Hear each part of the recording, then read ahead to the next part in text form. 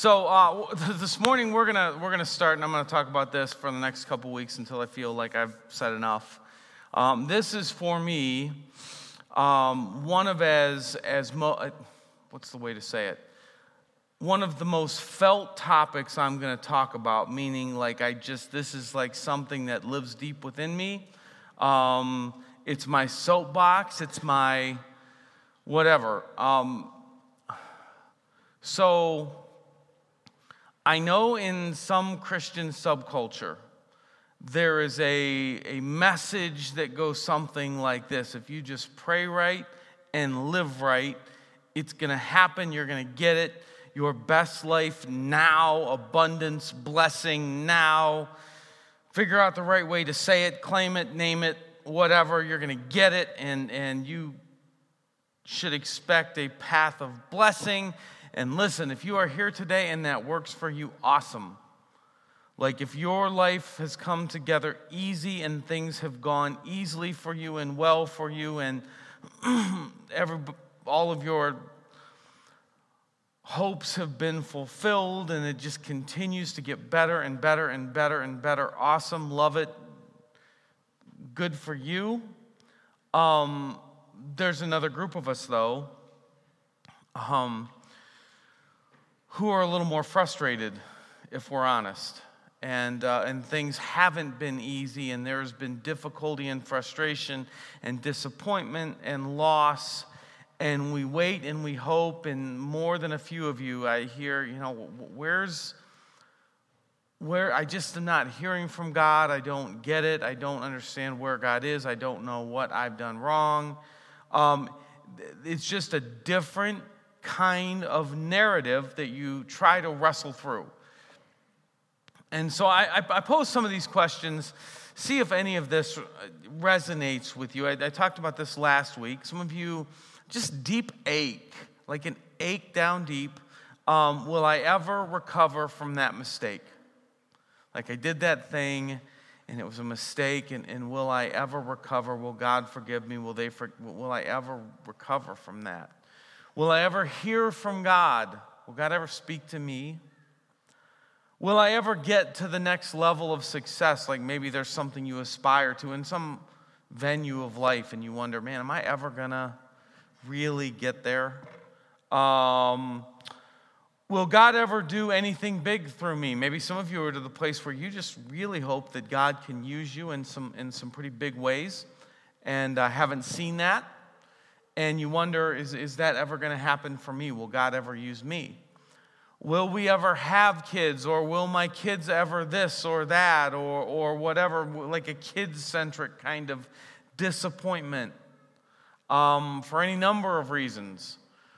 We can have serious angst over our kids. Will our marriage ever get better? Will my spouse ever change? Will we ever get ahead financially? Will I ever find joy? I remember joy was the end of that sentence. I remember one Christian lady that I knew, friends for a long, long time, very spiritually minded, biblically sound, long church history, said, Alex, the Bible, Jesus says that we will have life and have it to the full. And I wonder when am I gonna find that? And there's a long list of maybe some of you are just like burdened with your job, or guilt from feeling burdened from dealing with aging parents. Some of you have a great relationship with your aging parents. Others of you not so much, or kids or whatever. And there can just be these feelings of overwhelming disappointment or frustration, if we're really honest. And one way to fight that is to ignore it, or to memorize like churchy mantras, like, well, everything happens for a reason, or, well, God's got a plan, or joy in the journey, or whatever it is. They're out there, these things that we memorize and go through, and it's like that's how we suppress the felt frustration of things that don't make sense. And sometimes let me read to you our scripture text from today. Remember that these are book of Genesis, early Genesis, some of the most, some of the earliest passages in Scripture, the primitive passages in Scripture, yet they communicate to this tribe of Israelites who God is, what He's all about, what it means to be human.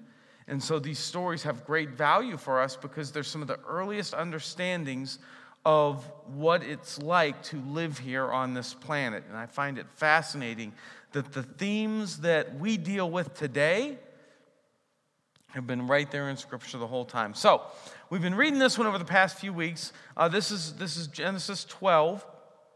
The Lord said to Abram, "Go from your country, your people, and your father's household to the land I'll show you. I'll make you into a great nation, and I'll bless you. I'll make your name great, and you'll be a blessing. I'll bless those who bless you. Whoever curses you, I will curse. All the people of the world will be blessed through you." So Abraham went.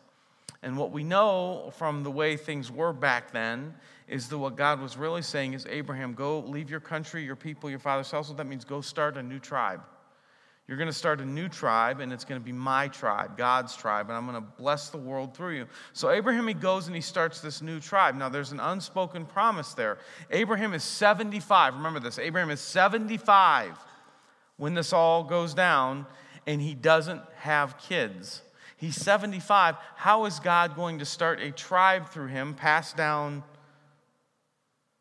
through kids, when he doesn't have any kids? So there's that weird thing out there, but Abraham goes anyway. Now, Abraham is 85 in Genesis 15. After this, the word of the Lord came to Abram in a vision. "Do not be afraid, Abram. I am your shield, your very great reward." But Abram said, "Sovereign Lord, what can you give me since I remain childless? And the one who will inherit my estate is Eliezer of Damascus." In other words, Abraham's like, how are you going to do this through me when I don't have a kid to pass down anything? How can I have a legacy when it's going to be a servant that gets everything I have? Abraham said, "You've given me no children, so a servant in my household will be my heir." Then the word of the Lord came to him, "This man will not be your heir, but a son who is your own flesh and blood will be your heir." He took him outside and said, "Look at the sky, count the stars, if indeed you can count them." And he said, "So shall your offspring be." Abraham believed the Lord, and he credited it to him as righteousness. So Abraham is well aware, how can this happen? And God says, "I'm going to give you a son." Now Abraham is 85. He was 75.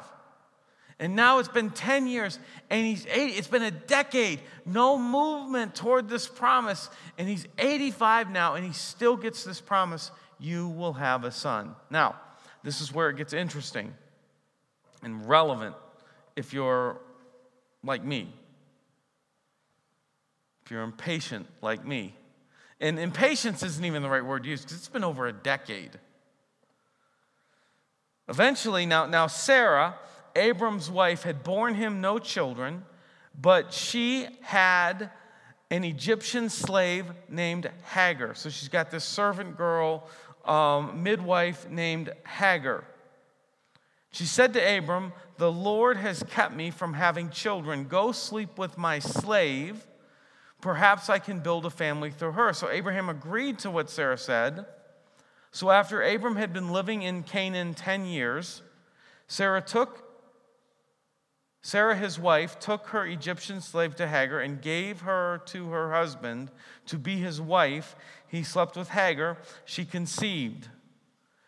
When she knew that Hagar was pregnant, Sarah began to despise her mistress. So, a lot going on there. Basically, what happens is they get tired of waiting on God, and they come up with a great plan to figure it out on their own. This is also the first instance in recorded history where a wife presents her husband with an impossible, unwinnable scenario. This is the world's first occurrence of, do I look fat in these jeans? Be honest. Sarah comes to Abraham, who is minding his own business. He's like watching the game. And she comes in and says, "For the good of the family, I've decided that you need to sleep with my servant girl. Now, Abraham's like, what do I do? He agrees because he's trying to be a good husband. She ends up getting pregnant. Sarah is bitter because he did the thing she told him to do, and it is a mess for the rest of Scripture because of that. Ishmael was born, who presented this whole alternative thing to what God was trying to do. And it all went back to the day when Abraham and Sarah decided, we are done waiting. We're going to figure this out on our own. We're going to insert ourselves and speed up the process. If you've walked with God for long, you know that's a thing that we do if we're honest. Back to Scripture. Abraham is now 100 years old. Now the Lord was gracious to Sarah, as he had said, and the Lord did for Sarah what he had promised. Sarah became pregnant and bore a son to Abraham in his old age, at the very time God had promised him. Abraham gave the name Isaac to the son Sarah bore him. Now I love that. You know what Isaac means? Giggles. They named him Giggles because it was so ridiculous. It was laughable. Now you can literally translate what Abraham says at the very idea when he's promised this son at 100. He says, God, my equipment's worn out. Like, there is no way that this can happen. And both of them laughed at the idea, and they named the kid Giggles, because what God has done is so ridiculous here, but it was totally in his timing. 25 years. 25 years. They had to wait in silence, wondering what in the world, where is God? How is this going to work? 25 years. So one of the first things that we learn in Scripture, so important, one of the first narratives that the Bible really goes into detail over is human beings feeling like they were promised something from God, wanting something from God, and having to wait forever for God to deliver. Yet that is so hard for us to deal with. And we are so inclined to skip the waiting and do our own thing. So that's what I want to do over the next couple weeks, is talk through a bunch of implications that concept has. We call it on staff, we call it birthing an Ishmael. You birth an Ishmael when you decide that you have a great idea and you're going to force it through. It can be in any area of life. Birthing Ishmaels never go well. They're always us doing our thing that seems like this genius plan. And there are times when obviously it's just like, yeah, just do it. Like, you don't need a lot of affirmation to do a good work, a good deed somewhere, to pray, to whatever. But then there are other ways, other things that we want to see happen in our finances. Could be a move, could be a career thing, could be a new ministry idea if you're ministry leadership or anything like that, where a relationship, whatever, where we jump and we get tired of waiting on God and we do that thing, and it's just always unadvisable. So, I want to just kind of talk about some ways that we can apply this. Number one, what I'm desperate for everybody to know is that it's normal. It is normal to wonder where God is. It is normal for there to be something you're waiting on and God seems a million miles away, and you wonder if God has even heard your first prayer, much less your 100th prayer, and nothing's happening and there's no movement, and you have every temptation in the world to just dive in and push something through. You're done waiting on God because it's been 2 weeks. When I was, I've always been, I don't want to say athletic. I've been active my whole life, active, like I've tried at it. Baseball, basketball, backyard football growing up, golf, running, bike riding, I've been active. And now when I was in my 30s, I started to play for the world-renowned Polaris softball team. And I noticed, there was a couple years ago, I got some kind of, running a base or going for an extra base or whatever. I pulled something in this region. It just kind of hurt all over in this region.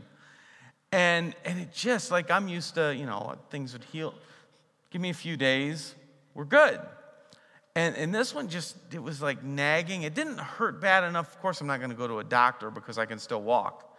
But it just wouldn't heal.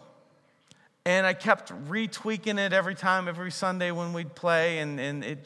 So I started to ask around, man, have you ever hurt like this area? Does it like take a long time? It just isn't getting better. Normally, a couple days, and most of the people said, well, how old are you? And I was like, 38? And they're like, yep, it's only going to get worse. Like that was the constant, yep, I got that. It's only going to get worse. And then I took it I wasn't ready to accept that, so I took it to the next level and consulted the internet, the source of all good medical information. And what that continually said was like, yep, as you get older, you start to hit your late 30s, you can't beat your body up and not pay the price anymore. And then eventually when the softball season was over, after a few weeks of real rest where I wasn't pushing it, it healed. Like they were right. And it didn't take the pain away, but at least when I started to realize, okay, this is normal. This is normal. It made me feel a little bit better about the situation. So what I want you to see today, first thing in all this, because there's just so much frustration and desire to find God at work, but what I want you to see here is one of the oldest messages in the Bible. Is God makes his promises, God makes his plans. God is active. And yet, it is much, much, much slower. Decades slower than what we feel like it has to be. And that's what Christians that I know and respect and are given the permission to be authentic say, and that's what the Bible says. Now let me talk about that for a minute. You have permission here, not just on Sunday. You have permission here to say what you really think about your life and about God. One of my most sentimental moments, are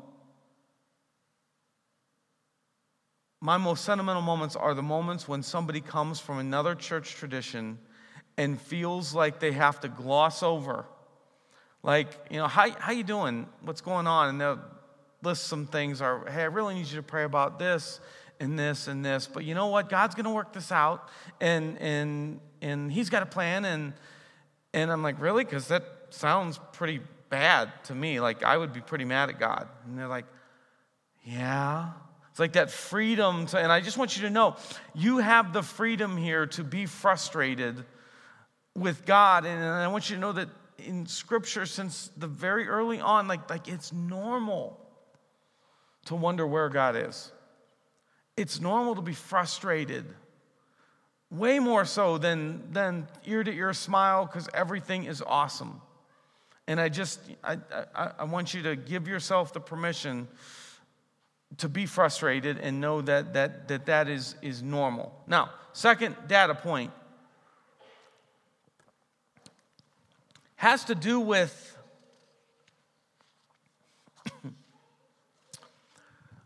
in our effort to, so the problem on the table with Abraham and Sarah is they wanted a process to be over quick.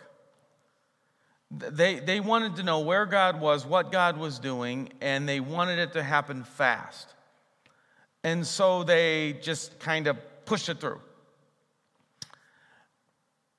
One of the things that we're going to have to deal with, if we want to live life authentically here, is that we are not going to understand what God is doing most of the time. Like, we have this modern Western expectation for closure, for understanding what God is doing, and so we will just interpret it. And that's a nightmare. It's a nightmare to ourselves, it's a nightmare to others, because we'll do this for ourselves and then we'll do this to others when we try to interpret the circumstances. It's a nightmare. When somebody's going through a trauma, a tragedy, and some well-meaning Christian goes to them and tries to delineate what God is doing, oh my gosh, I stand back in horror. It's some of the things that well-meaning Christians say in the line at the funeral home. Now, here's what's happening is Christians are trying to be God there at that moment and bring healing. And they do their best, but it's just like, oh, no.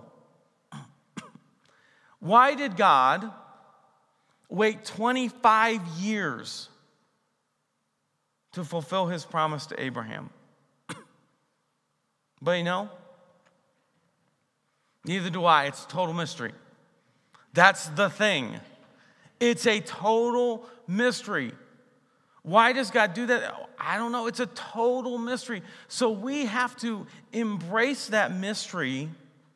We don't have to like it. Like, I'm not saying, well, it's a mystery, but embrace it. It's a mystery. Like the book of Job. The book of Job is tragic. Job loses everything. And his friends, his religious friends, come to him one by one. And they're like, well, Job, here's the clear, And the point of Job is they're all wrong. All the churchy slogans were wrong. They gave him bad advice. And then Job goes to God, and Job starts complaining. God actually gives Job the gift of walking him through it. And at the end of the day, Job's like, well, I don't understand that. Like, that's the whole point of Job. We can't be God. We have no idea the things that God knows. It's out of our league. It's mystery, and we don't know. So what I see so often, and I'm going to give some examples here, and if this is you, I don't want to offend. I know. Just stop it. I'll hear at the funeral home things like, well, you know what? God must just have wanted them with him more than he wanted them here. Or God wanted his special angel with him. Or, well, the man upstairs has a plan. And what we're trying to do there in many ways, we birth an Ishmael. We are trying to quickly solve something that God has a 10-year process to do in their life in the 20 seconds that we're standing before them in the funeral home line. And it can be devastating. Because what we're doing is we're actually bringing something into existence in that person's life that maybe shouldn't be there, because maybe it's way off. And really, you don't know, and I don't know why God allowed the thing or did the thing or failed to intervene for the thing. And in their life, in our life, whatever it is, we have to resist the urge to demand or jump in and insert ourselves in a level of thing that is beyond our understanding, that is total mystery. I want to close with one more thought, and then next week we're going to get right back into some very practical stuff that I've seen, that I've learned in my own life with this kind of thing, like, how can we know then when to move? How can we know when to take that job? How can we know when to say something? How do we know when to do the thing or when to just wait on God? We'll talk about that more and how to get this wrong more next week. But let me close with this. This is from Philippians 4. Memorize it. I say it all the time. Be anxious about nothing, but in everything through prayer and petition, that means requests, in thanksgiving, make your requests known to God. And the peace of God, which transcends all understanding, peace of God that doesn't even make sense, will guard your hearts and your minds. When we're not sure what to do, when we're waiting on God, when nothing makes sense, the one thing we can do, definitely, and not mess it up, is to take our situation, the thing we're waiting on, the thing we don't understand, before God and say, God, here it is. I am really frustrated with you right now. I really want this in my life. I have no idea where you are. I'm thankful that I'm here, that I'm breathing, that I'm talking with you, but I'm frustrated. God, your word promises me peace even though none of it makes sense. Peace that transcends understanding. We do that because we have that. That's what we're promised right there. Peace beyond understanding when we fully give something to God through prayer. And that's it. Like that's what we're promised. But I think what we'll find, here's what I think. You guys can come on up. What I think we're going to find someday when we stand before God and every mystery is solved, maybe mysteries, maybe there's still mystery. Maybe there are things that we don't know that we look into, that whatever. But I think what we're going to find is that we realize at that moment when we stand there face to face with God, that that's what it was all about anyway. Like, it wasn't about those things that we wanted, that we felt desperate for. It was really about interaction with God the whole time. At the beginning of the whole story, God comes to Abraham and says, I am your shield and your very great reward. God's like, in the midst of all this, I'm the reward. And I think what we'll find is it's the interaction with God that's all we ever needed anyway. Us and God, walking through the mystery together is all we really ever needed anyway. And through Jesus and friendship with Jesus, we can have that. Good life, bad life, tough life, easy life, friendship with Jesus is the reward of it all anyway. And we have that now while we wait on those other things. So during this last song, I want to invite you to stand. And maybe get some ideas in your mind of the things that you probably already have, it, things that you're frustrated, things that you're waiting on. And I want you to remember that one of the very first detailed stories in Scripture is God saying, you're on a 25-year timetable. Maybe you are, maybe you're not, but that's the first detail is this guy that encountered God and was on a 25-year-old long waiting list for promise fulfillment. And then Scripture ends with what can loosely be translated as the words, hurry up, God. It's come, Lord Jesus, come quickly. So the whole thing is like this waiting thing, and here we are. And during this song, just that's the cry of the church throughout the ages is God, I want to connect with you while we wait. Come quickly, please. Let's pray. Father, we wait for you expectantly. We need you. We want to connect with you. Regardless of the timing, which is beyond our understanding, you are our reward. And so I want to pray that you would help us to appreciate you and understand somehow that you are our reward, and our friendship with you is all we ever needed, and we have it the whole time. In Jesus' name, amen.